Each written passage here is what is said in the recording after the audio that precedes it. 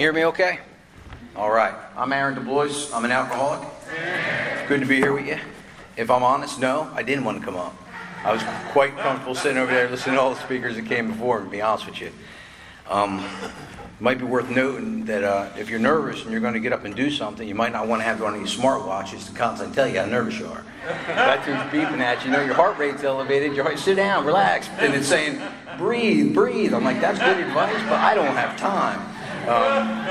Anyway, so it's great to be here with y'all. It's an honor. I appreciate what the speaker shared earlier. It was a difficult act to follow, but it was amazing. I mean, it recharges me, and that's why I'm glad we're here. I'm glad we're in person. This group of people, like-minded people, we're trying to live sober, and trying to develop a better relationship with our higher power, and activities like this, and our speakers hit on it earlier, that in-person thing that happens, that language of the heart that happens when one alcoholic talks to another, even whether we're out there or we're in here. I think that's, I don't know that can be replaced. I guess substituted at times when needed, but I don't know that it can be replaced. So again, it's a pleasure to be here. It's an honor to be here, to be honest with you. Took a few years, but that's another talk. And anyway, again, so I told you I'm Aaron. I'm an alcoholic, and my sobriety date is December 1st, 2002. I'm a member of the Cleveland 12-step group of Alcoholics Anonymous. We meet in Clayton on Wednesday nights. We'd love to have you. We're in person, and it's a good small group, and we cover the traditions, the steps, AA literature. We have a speaker meeting, and where everybody is welcome, and we study AA history on our fifth Wednesday, or some other AA-related topic. I'll be honest with you, when I was asked to talk, thank you for asking me about home group and as a spiritual entity, I was kind of blown away. Once I started thinking about what I was going to say and what my experience was with a home group, it just all came together. I mean, and it was hard for me to kind of formulate a cohesive thought, because it's just all one way of life. It all blends together. The steps blend with the traditions. They blend with your home group. They blend with spirituality. I'm sharing my experience. It was really hard to just hone in on what that might look like, So what I did is I put together a 27-page PowerPoint, and they're gonna put it up there now. We're gonna go over in detail what a proper home group should have in it, And there'll be some pamphlets and some checklists you can take out with you, and you can check your home group when you get out of here. But what it boiled down for me is, I'm going to share a little bit about what I was like, how I got to Alcoholics Anonymous, and what a home group has done for me in Alcoholics Anonymous, and that looks like a lot of different things for me. But I'm going to start, with that basic word, home. You're going to hear a lot of that, and I'm just going to qualify. I don't know if I'm going to do it exactly in 5 minutes like Steve did, but it's going to be close. Maybe 7. Don't time it. I don't need that pressure. My watch will start beeping at me. But so my parents divorced when I was young, 7 years old, and the best I remember, my home life was good up to that point. There was a lot of issues, I don't recall them, but it was hidden pretty well from me. But at the age of 7, all that changed. I no longer felt like I fit in that group. I felt like an outcast. I was the youngest by a lot of years. Everybody just kind of scattered, and I kind of fended for myself. Now, that's not to say there wasn't a whole lot of people that loved me a great deal and tried to help me, but something changed in me. I just couldn't feel it.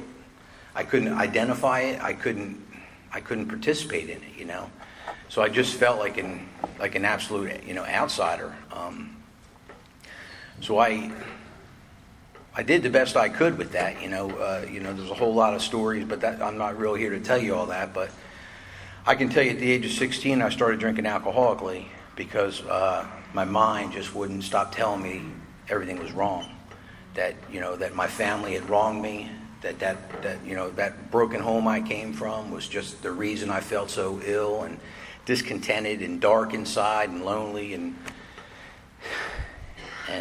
when I started drinking alcoholically, alcohol fixed a lot of that for me. It was a spiritual experience for me for a lot of years. Alcohol was my new family. It really was. I defended it to the very end. I put up a valiant fight. I was willing to look at everything else in my life as a culprit to why I was so ill, but not alcohol. It wasn't until those final moments when I was at home detoxing in the ice storm in 2002, where I had that moment of clarity that said, if you don't stop drinking, you're not going to have any kind of life. And it was as clear as the nose on my face. I can tell you that coming from that broken home, and I had visions and dreams, and I used to daydream about what my life was going to look like one day. It was going to look a lot different than what my experience was growing up. It was going to look like, well, let me just say this. By the time I found Alcoholics Anonymous, I had all that. I had a wife. I had a son and a daughter. I had a new home. The fence was yellow and the fence was white and the dog was yellow. It was everything I had aspired to want in a family and in a home, and I was trashing it. At every turn, I was absolutely just destroying it, and I really couldn't identify why. I was not of any use to that group, to that home. Although I tried to identify a lot of things that were my problem. We were talking about a little bit earlier, that jumping off place, how we got there. We were sharing our experience. And I had been in a whole lot of trouble, a whole lot worse trouble, a whole lot of times before that time that I decided that I was going to get some help from my drinking. So I don't know why or when what God, deems that that's an appropriate time to get sober, but I'm grateful He did. And we also talked about that you got to be beat up pretty good. I know our speakers earlier this morning shared that I had to be really beaten down, emotionally beaten down, because if there was any will to fight left in me, I'd still be drinking, that much I'm pretty clear of. And I'm sure I wouldn't be alive today, So I detoxed in that ice storm of 2002 after 20 years of drinking alcoholically and doing all kinds of crazy stuff that I shouldn't be alive after, putting myself in a lot of dangerous positions, just living a crazy life. But when I received in my home the love of my wife when I was detoxing, after I had threatened to take her life, weeks before, and she put me on the track and she read her scriptures to me, and she was pretty religious at the time, and prayed with me and told me that I wasn't going crazy and that I wasn't losing my mind and the things I was seeing weren't real. And, she'd settle me down and have to do it all again in a few minutes,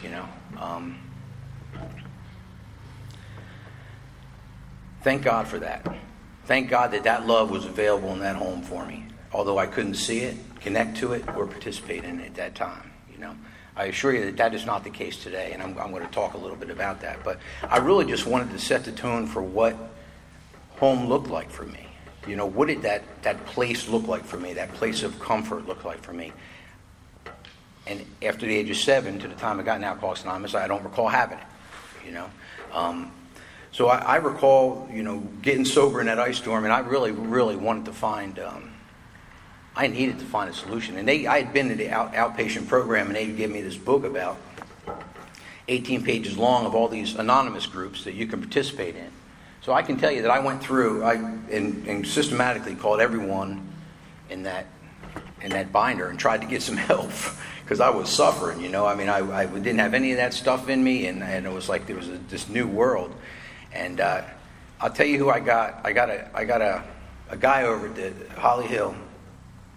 I got him on the phone. I just dumped on him. I unloaded on him, and this guy, after a pause, he said, well, I'm just a janitor. But he said, I'll pray with you. And I said, okay. And he prayed with me, and I was able to move on, I mean, it was just that powerful. I mean, so it's pretty clear that, we can't put a measurement or whatever, God's going to do with a little bit of right action on our part, he's going to do. My job is just to step up and do that, So now I had the power of God behind me, and I had a little sobriety, like 3 days, and I was on a mission, right? Finding a group, find a place to go. So I was calling around, and I got this woman over at the inner group who said that there was no power. I was looking for a meeting. I'd called there about 25 times, and she finally picked up the phone. I'm like, I didn't even ask, who are you? Are you a janitor? Do you, whatever you are, please help me. And she did. And she said that, hey, there's going to be a meeting tonight at the, I think it was the Cary beginners group at the TAC. There's no power, because there hadn't been no power for a while. But if you can get there, I'll introduce you to some of the men. And that was my first exposure to what that looked like. Those people had been there waiting for me. They were part of a group that I heard mentioned today. They were part of, I can't speak to whether it was a meeting or a home group, but they were there for me. The traditions were alive.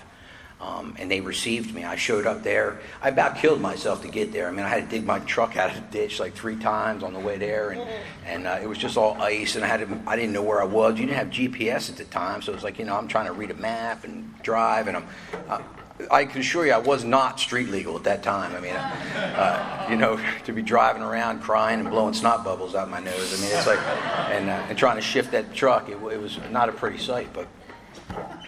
So I showed up at that group. Man, it's already 15 minutes gone, Jerry. And so I showed up at that group, and they were there. And I met up with some of the folks, and they surrounded me, and kind of got me, set up, and just tried to help me, and gave me some phone numbers, and I was in awe of the attention they gave me. They were attentive to what I needed. They didn't ask anything from me. They just were there. They didn't ask what my illness was or what was going on or why I was crying or, any of that stuff. They just offered me hope, And I left there feeling pretty charged, I don't know what night that was, maybe Friday. That following Saturday, people from that group got up with me, called me, and we went to another meeting somewhere. I don't exactly remember where. And then that following Sunday, I'd asked this guy, if he was available to kind of help me, but he said he was pretty busy, and that he probably wouldn't be able to do it, which was fine. I didn't know what that meant. I don't know that I was smart enough to get my feelings hurt at that time, but so I showed up at what was going to be my home group for the next 11 years that Sunday night, and I walked in, and I was a mess. I intuitively knew you had something, and there was something safe about that place, and I could let my guard down. And that might have been because I walked up to Richard Page and Jerry over there in the corner, and I said, hey, how you doing? And we had a conversation, and they asked me how I was doing. I said I felt like I was going crazy, and I remember they asked me how long I'd been sober, and I don't think it'd been more than 4 or 5, 6 days, and they said, well, you probably are. And I said, yeah. I mean, they identify, and that group that home group was magical. What I found there was just absolute acceptance.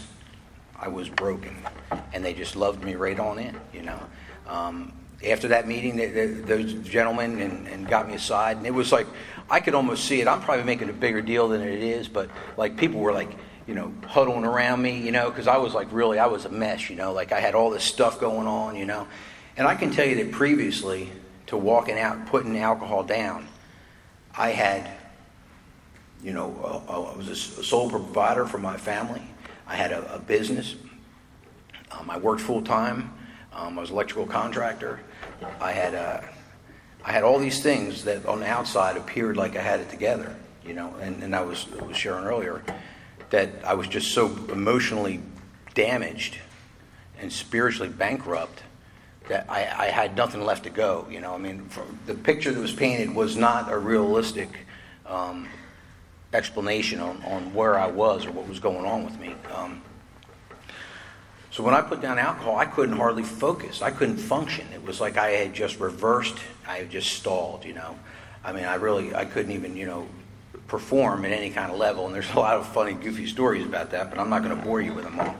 But so that group was alive and well. And what it really showed me initially was that, hey, there's a place for me in this world. I had no idea. I wasn't cohesive enough to identify with the things you were saying.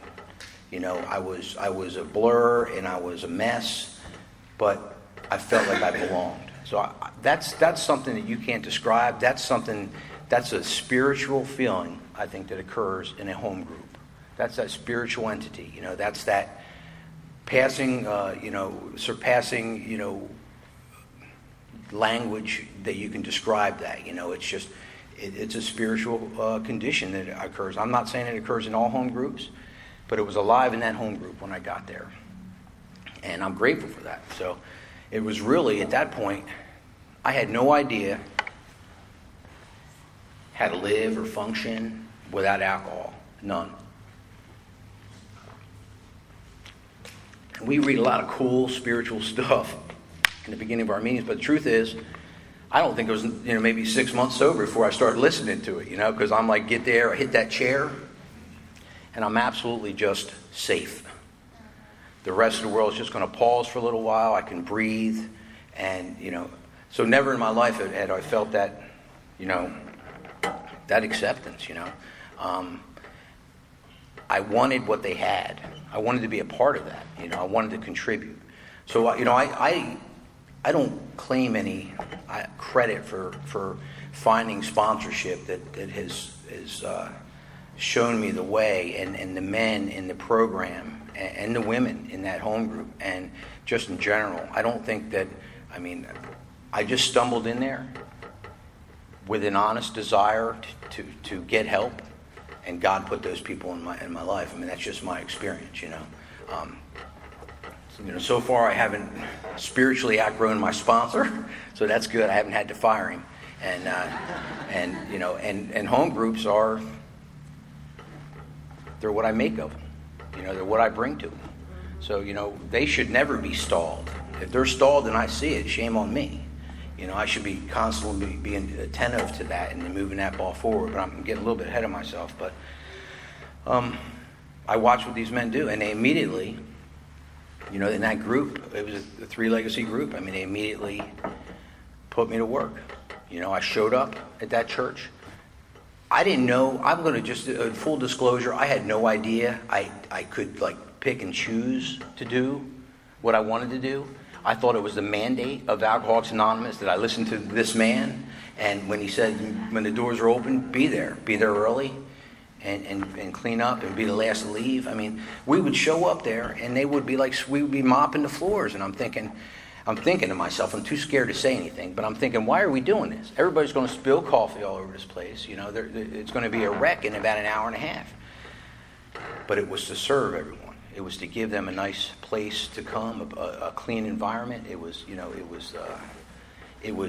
getting out of ourselves and preparing that meeting place for those that were going to come in the door, making sure there was toilet paper in the women's room. Come on, who does that?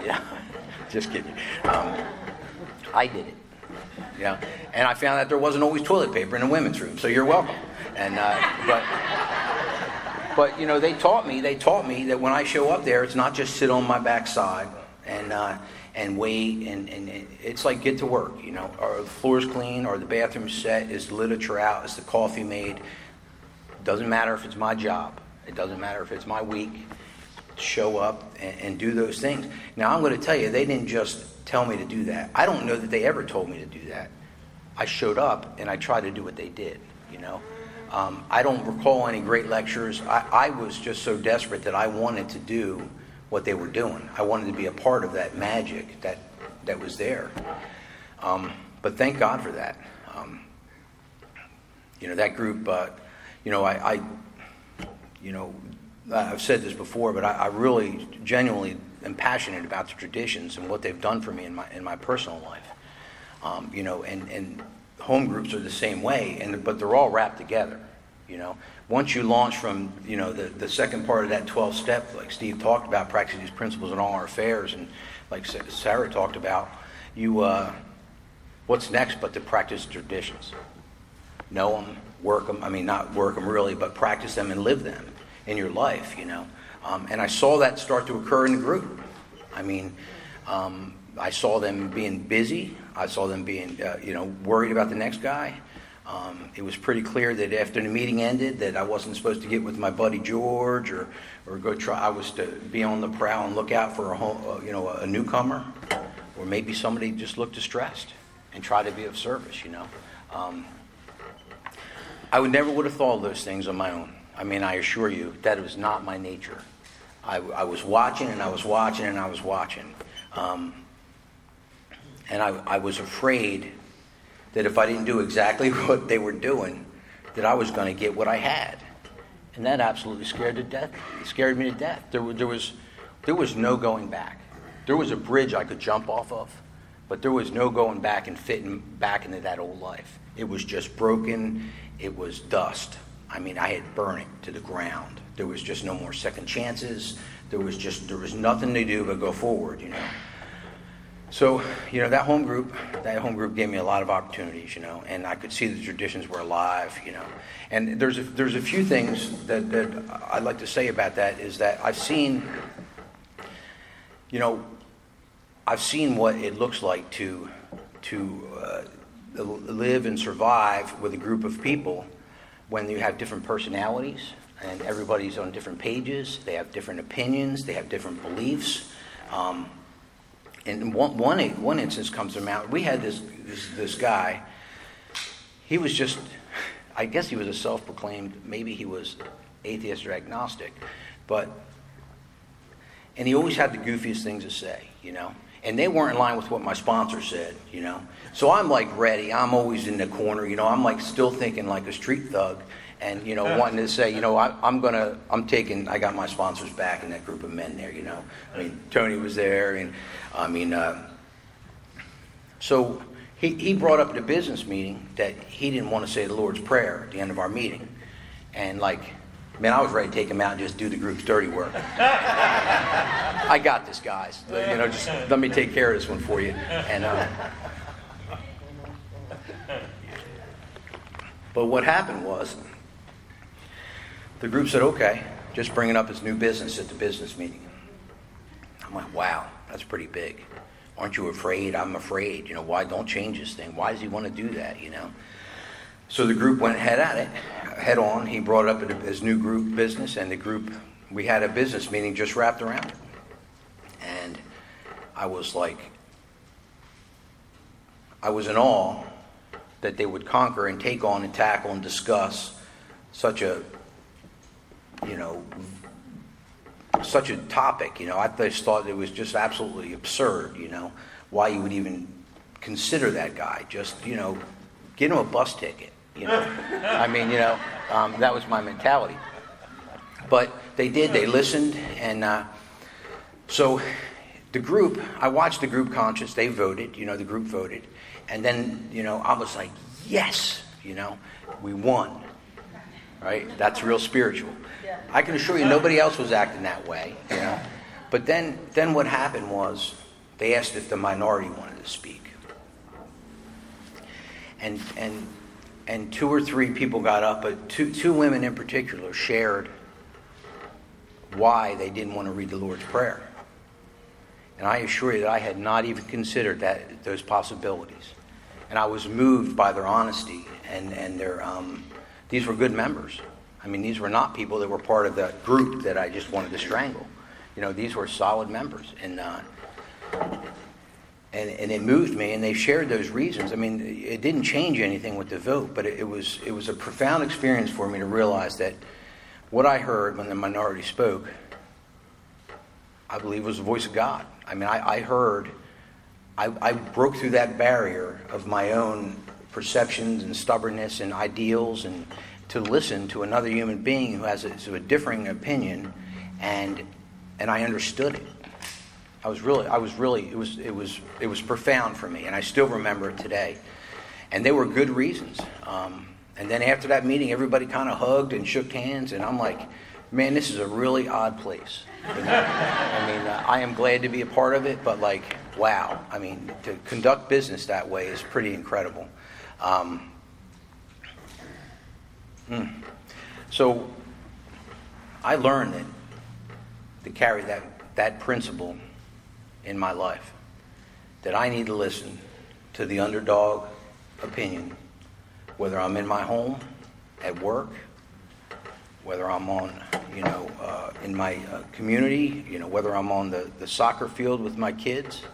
I mean, I need to just be mindful that people's opinions, although they may differ from mine, have equal value, and they're based very much, they're just sincere about their opinion as I am about mine. Live and let live, if you will. But to just not shut that down and be so closed-minded about it was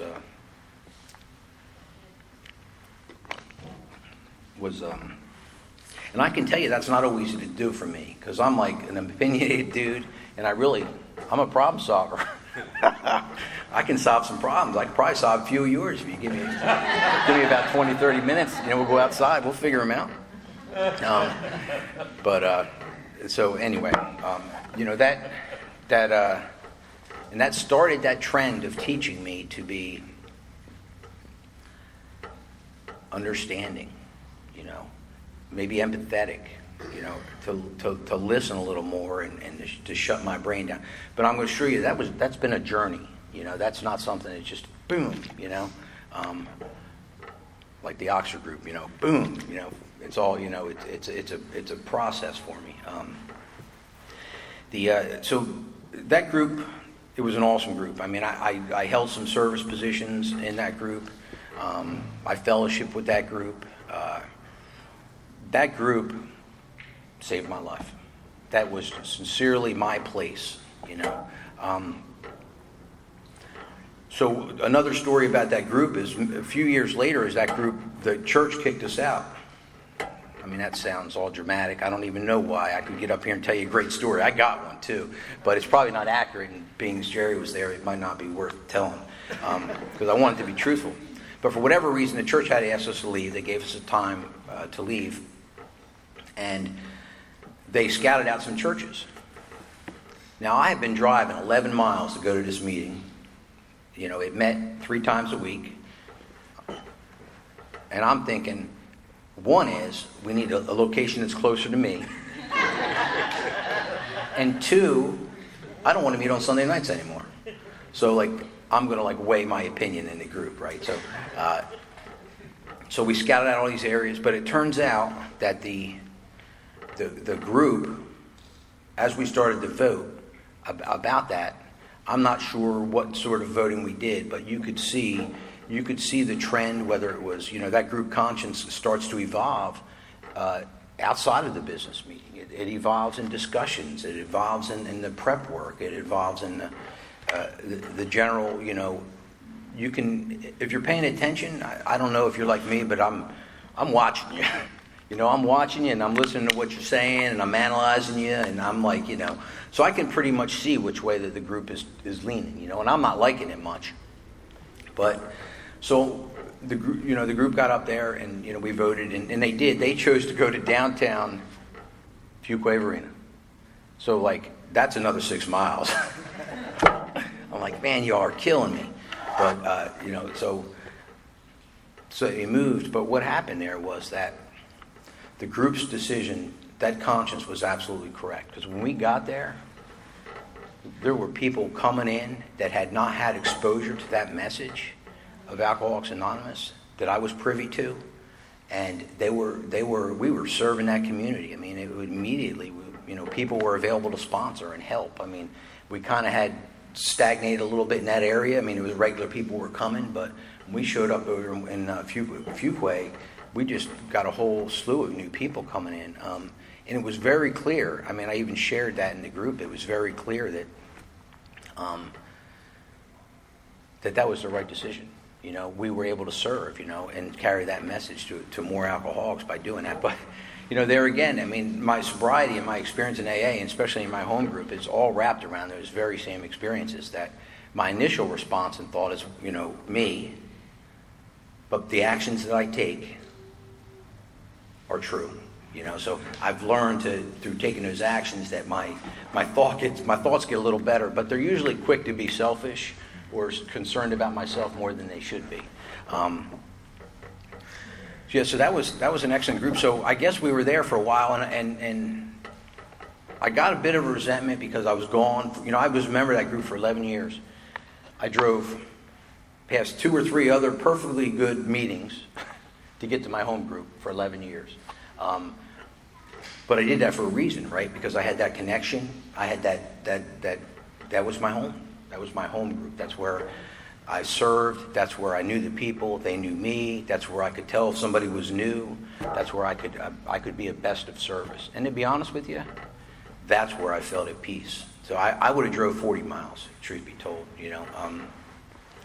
But I decided that at that time we moved to Fuquay, we were sponsoring a lot of, started sponsoring, I don't mean a lot, I don't mean that sound like that, but I was sponsoring people in that community. And I really had a longing to sponsor people in my community, my neighbors, just people around me. So we kind of went out there and we started looking and spoke with some my sponsor and got some feedback. Said, yeah, I mean, you're doing it for the right reasons. That's a good idea. And I remember me and Tony D driving around trying to find a church, and we couldn't fit in anywhere. There was a lot of Boy Scouts in the town at that time, and so it was really hard. But so we kind of set it on the side for a little bit, and then went at it again a little while later, and found a church, and they were just so willing to have us. And we started to, prepare for that. We Jerry and some others hooked up about 3 or 4 of us together, and the first thing we did as a group of 4 people was we prayed. We said a prayer. We said a prayer, and we asked God's guidance on that group we were going to form. That if it was His will, that it will be the meeting it needs to be, and that we can all just be available to serve it. And it was really a moving time and a moving experience. It was very humbling. It wasn't like, yeah, we're going out. It was kind of like, hey, apprehensive, I think just the way it should be. But so we ironed out those things, and we decided together. We got a group conscience on what kind of message we wanted to carry, and some compromises were made, some of those folks weren't all that keen on the traditions, and that was a showstopper for me, So we studied traditions, and we give out chips. So there you go. And so, I mean, it was just, we met in the middle somewhere, which was okay. I mean, that's what we were supposed to do. And we started that group. It was small, but it was started for the right reasons. It was started. It wasn't started, like they say, with a resentment in a coffee pot. It was started, to carry that message in our community. And we met. I'm not going to say we go as far as to partner, but with our church is committed to serving the community as we are. And what a blessing that is. And I immediately felt the presence of God in the meeting process and setting that meeting up. And I just knew that there was work to do in that community. But so, we sat there and we got together and we figured all that, and we started our meeting. It was actually 7 years ago, February 9th. It was 7 years that meeting's been there, and it's my new home. It's where I find that grounding presence of God. That's where I find I get to practice these things that I've learned in Alcoholics Anonymous, and to step up and to serve, And so my first group was, I say large, maybe it wasn't large to some of you, but it was kind of large to me. So this new group we started, at times there was only 4 or 5 people there. And it was a different level of intimacy, that was occurring there. It was some real raw, just, solution-based discussions about what was going on before the meeting, during the meeting, and after the meeting.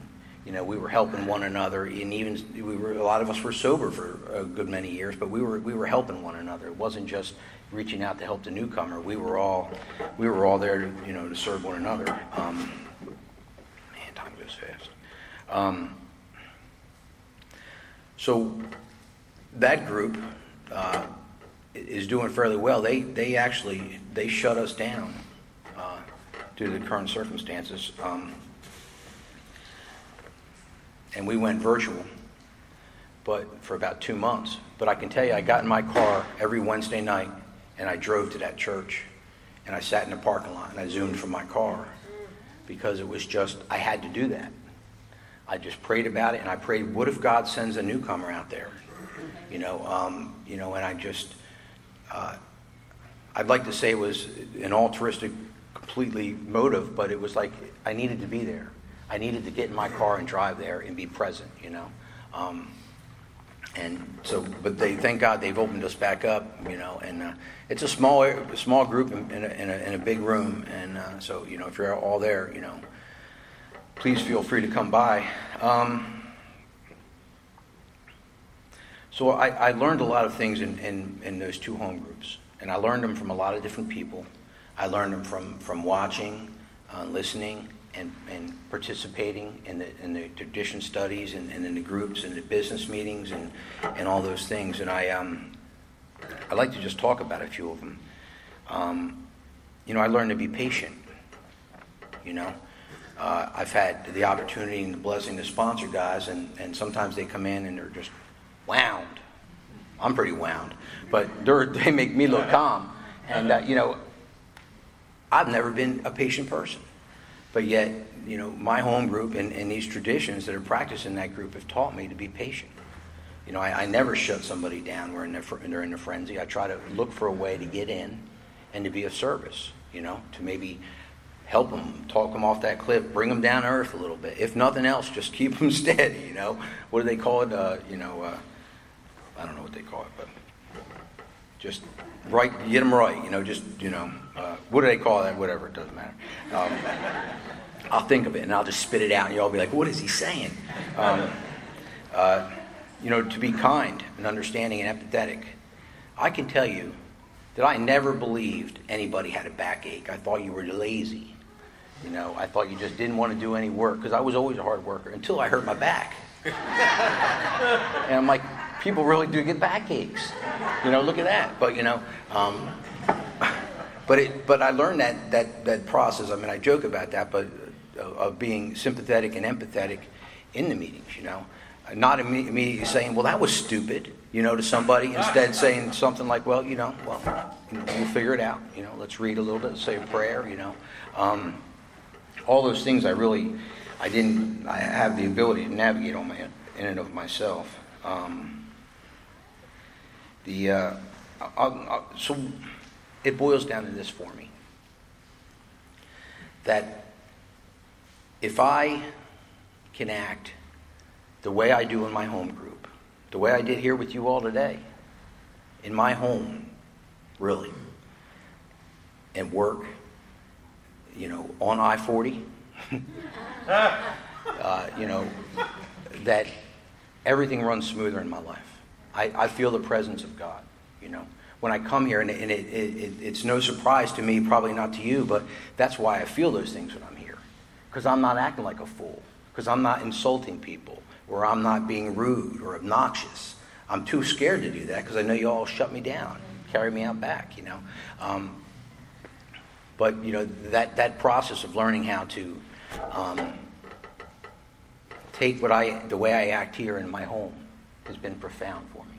And I'll share a couple quick stories. a couple and a quick typically don't work out for us too well, though. But I'm going to shut it down. I'm going to be mine because I know everybody's, old Steve over here, he's, his tacos are getting to him. And I'll throw a little holy water on you if you fall asleep. And I'm just kidding, no offense. So we were in San Antonio at the international conference, and I can tell you that I've shared this sometimes, but that my marriage was in trouble. I'm not sure that with some folks that are here that know me, to the point where separation was inevitable. And I'd like to say I got the green light from my sponsor, but that doesn't sound like what it is. What that sounds like is that if you've exhausted and you've been doing everything you can, maybe it's time you guys have a discussion about what's next. There's no reason to keep punishing each other. But in my mind, that was like a big green light. You're free to pull the trigger and leave. But then I got immediately, I don't know why, we're walking along the riverway, I got immediately full of fear, and I immediately responded with, I think I'm going to go home and practice everything that I've learned in AA. What I didn't want to do was leave and take me with me. And I was pretty sure that I hadn't been stellar in all these principles in my home. So when I went home, I said a prayer, got on a plane thinking about it the whole way, got home. I left my wife with 2 young kids, and she works full-time and nerd in sports and doing all kinds of stuff. So I was immediately under the test, right, because it was a stressful environment. But I can tell you that I made a decision that I was going to basically act the way I do in my home group at home. That means I'm not going to try to control anybody, insult anybody, trying to govern anybody. I'm not going to try to dictate what's next. I'm not going to manipulate you. I'm not going to try to get you to nonchalantly do what I think you should do, and in my very subtle ways. I'm a master manipulator. I spent a lifetime developing those skills. I'm doing it when I don't even think I'm doing it. So I have to be on guard about it. So I went home, and I basically I committed to that everything that was going to come out of my mouth, I was going to make sure it aligned with one of those principles. Was it useful? Was it helpful? Was it supportive? Was it understanding? I can tell you I had nothing to say for a week. I'm not lying. Every time I got open my mouth, I was trying to manipulate a situation, control an outcome. Even if I thought it was helpful, I'm trying to save you from walking off this stage. Stop there. You're going to fall. People don't need that. People can see there's an edge. It's a stage. It's not my job to run around controlling all that stuff. And I'll be honest with you, I was kind of blown away by just how I really had nothing to say.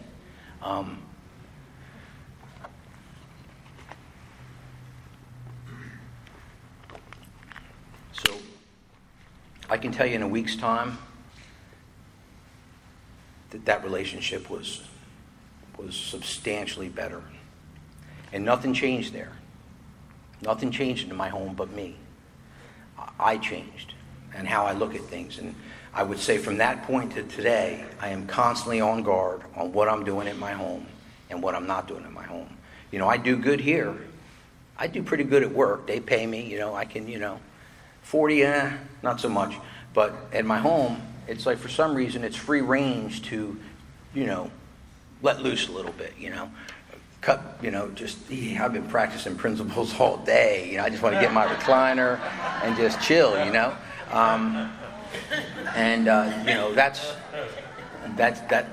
hasn't served me well. It dawned on me one day, I was in my home group. This is after that. Man, I get there, I'm like a gangbang, I'm scrubbing and doing things and making coffee, cleaning up stuff. I'm like the man. And I get home, and the first thing I do is complain that the dishes aren't done in the sink. And then it dawned on me, that was one of the kids' chores. And then it dawned on me, when is the last time I did the dishes? Well, I work. I pay the mortgage. I do all this stuff. I shouldn't have to do the dishes. Well, yeah, I dirty the dishes. So it's those little experiences, those little things that have edged, what I've learned in my home group that bring God into my home. It's a spiritual. Anytime I do something that's selfless or counterintuitive against what I want to do that doesn't benefit me or serve me, I feel it's in line with spiritual principles, you know. I mean, I might not always be communicating with God when I do it, but I feel it, you know. It's hard to explain. I feel it, and I've also learned that people won't give you a hard time for what you think. It's not till it comes out of my mouth that I'm in trouble. And I've tried to pull some back, but you just can't do it, you know. It's gone. And so, you know, I can say that I've had a few more experiences. So and I'll talk about home just for one more story, and then I'm just going to recap it at work real quick. But you know, in 2019, we moved my kids out of the house, and we moved them into two different universities, my son and my daughter. And when I got home after we moved the second one in, I came home and I literally just broke down crying. You know, I was at a loss. You know, I had been a part of their lives and everything they were doing as much as I could, and I was full of fear. I was full of fear because I know I hadn't acted as good as I could have.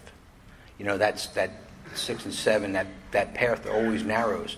And I was immediately stricken with the fear that I hope I had lived in a way that was attractive enough, like our tradition talks about, live in a way that's attractive enough that they would want to come home and be around me in the future. It took a couple weeks, but they did. They came back. You know, thank God for Alcoholics Anonymous, because I'm telling you, if I would have kept harping on things like the dishes and the chores and this and that relationship would have been damaged, you know. I mean, so it was clear to me that what was important was our unity. The same thing I have in my home group. What was important is that relationship was solid. That's all that mattered to me. Not what they had done. There was no scorecards kept at that time.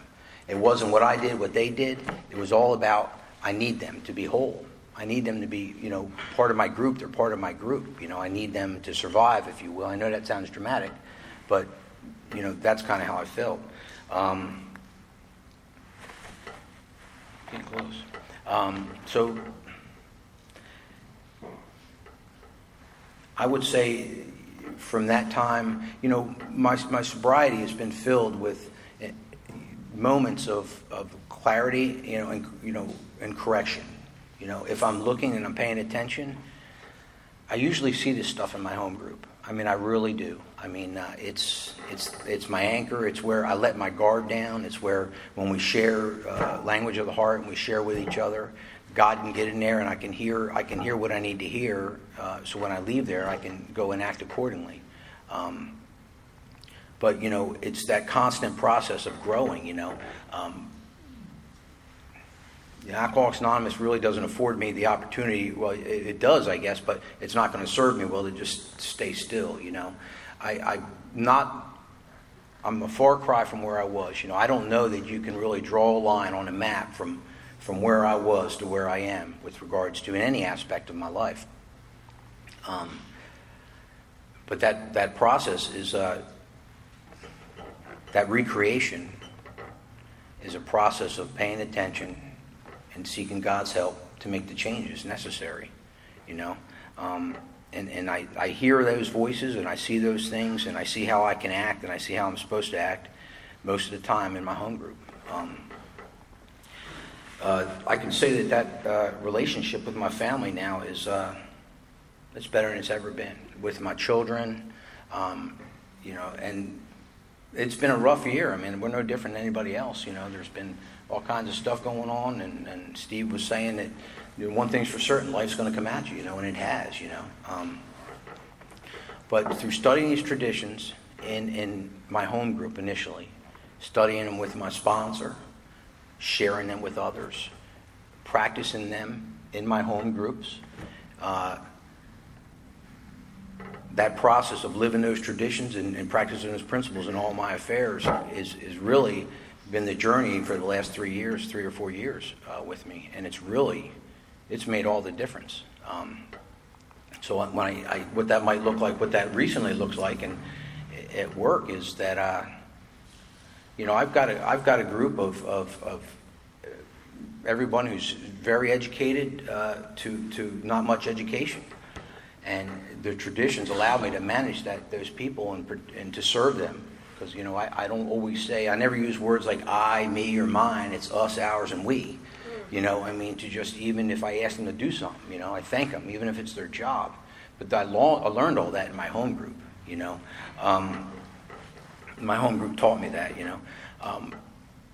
I recently took a page out of Jerry's book where he tells a story once in a while about a scheduling issue. And he basically just let them solve it, let the group consensus, let them figure it out, Same principle you might experience and see in your home group. And I had that same type of experience at work with, I had tried 3 times to fix this problem. It was just a document issue. They needed to create a document for our safety program. And they just weren't doing it. And I was trying and thinking. And it finally dawned on me one day, right before a meeting we were supposed to have, that I'm just going to ask them how to fix the problem. And, I basically said, hey, listen, our participation's really low. I've asked 2 or 3 times to fix it. I'm not sure how to accomplish that. You're a great group of folks. Please figure it out. And they did. Nobody made a formal announcement. Nobody sent me an email, but the documents started coming in. I'm like, wow, look at that, So once again, if I just step out of the way and let just God do his thing, things are going to work out much better than I anticipated. So, my home group and Alcoholics Anonymous in general has really given me a life beyond measure today. I got a lot of stuff that I tend to gravitate towards, and fear and that sort of thing, and Alcoholics Anonymous, and it keeps me just ahead of all that. As much as I'm willing to put into Alcoholics Anonymous and my home group and spirituality and spiritual growth, am I met with the rewards of that? With the peace and the serenity that comes with that. It's not always, like I said, my journey is certainly no straight line. And it all goes back to that I'm not alone today, that there's a group of people out there that I fit in with. They're right here, we're not all part of the same home group, but I would argue that we're a group today, and that God is present. And the best I can see, we've been practicing traditions today. I think everybody's been kind. Nobody told me, hey, don't screw it up. Or I could probably take that, but in general, I think that I think we're just living examples right now, right here and right now, what our home groups should look like, and what our home lives should look like, and what our work life should look like. And I can tell you that I've gone places and done things with work that I really had no business doing. I still don't. I keep waiting for the phone to ring for them to just say, we found you out. You're out of here, just you got to go. But that's not the case. Every time I think I've got something figured out, I'm usually wrong. So I'm just going to wrap up. I'm not going to just try to fill those last 4 minutes with just stuff. I just really want to say that Alcoholics Anonymous has given me a lot of great gifts, but my home group, I think, is the most valuable. I think the sense of ownership that I've learned and have today about my home group, it's my responsibility to participate in that. And I will say this, that I learned always on, that I'm not always going to be the most popular person in my home group if I'm being a good AA member. And I think it can be a challenge to navigate that sometimes, but you got to protect that group. You got to protect its message. You got to be one of many, which I just never really practiced very well. But I thank you all for letting me be here and for letting me speak, and God bless you.